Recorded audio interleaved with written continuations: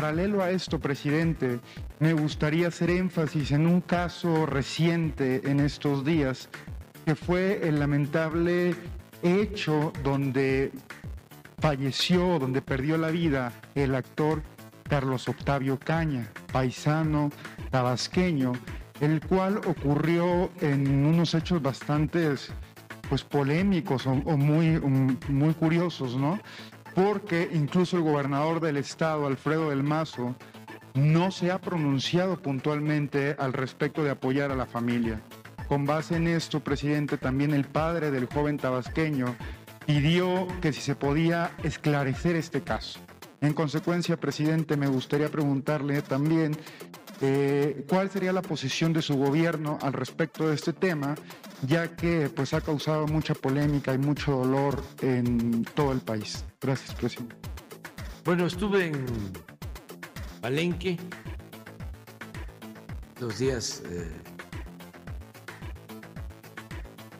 santos, los días de muerte. Es una tradición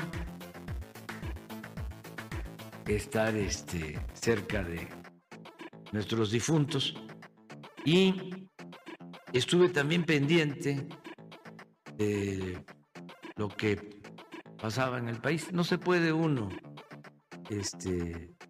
desatender, tiene uno que estar atentos. Hubieron 3 casos, esto del joven que perdió la vida, hay que ver las causas. Me enteré que el papá pidió que viniéramos, lo vamos a hacer.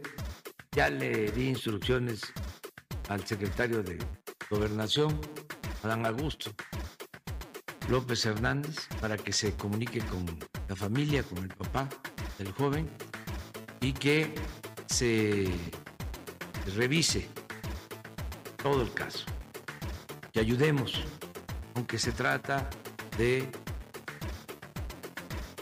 una investigación que tiene que ver con el Estado de México.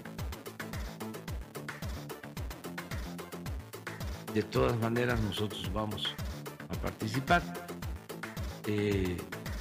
siendo respetuosos de las investigaciones iniciales que han hecho en el Estado de México. Hay buena relación con el gobernador del Estado de México, de modo que no vamos a tener ningún problema. Y se va a atender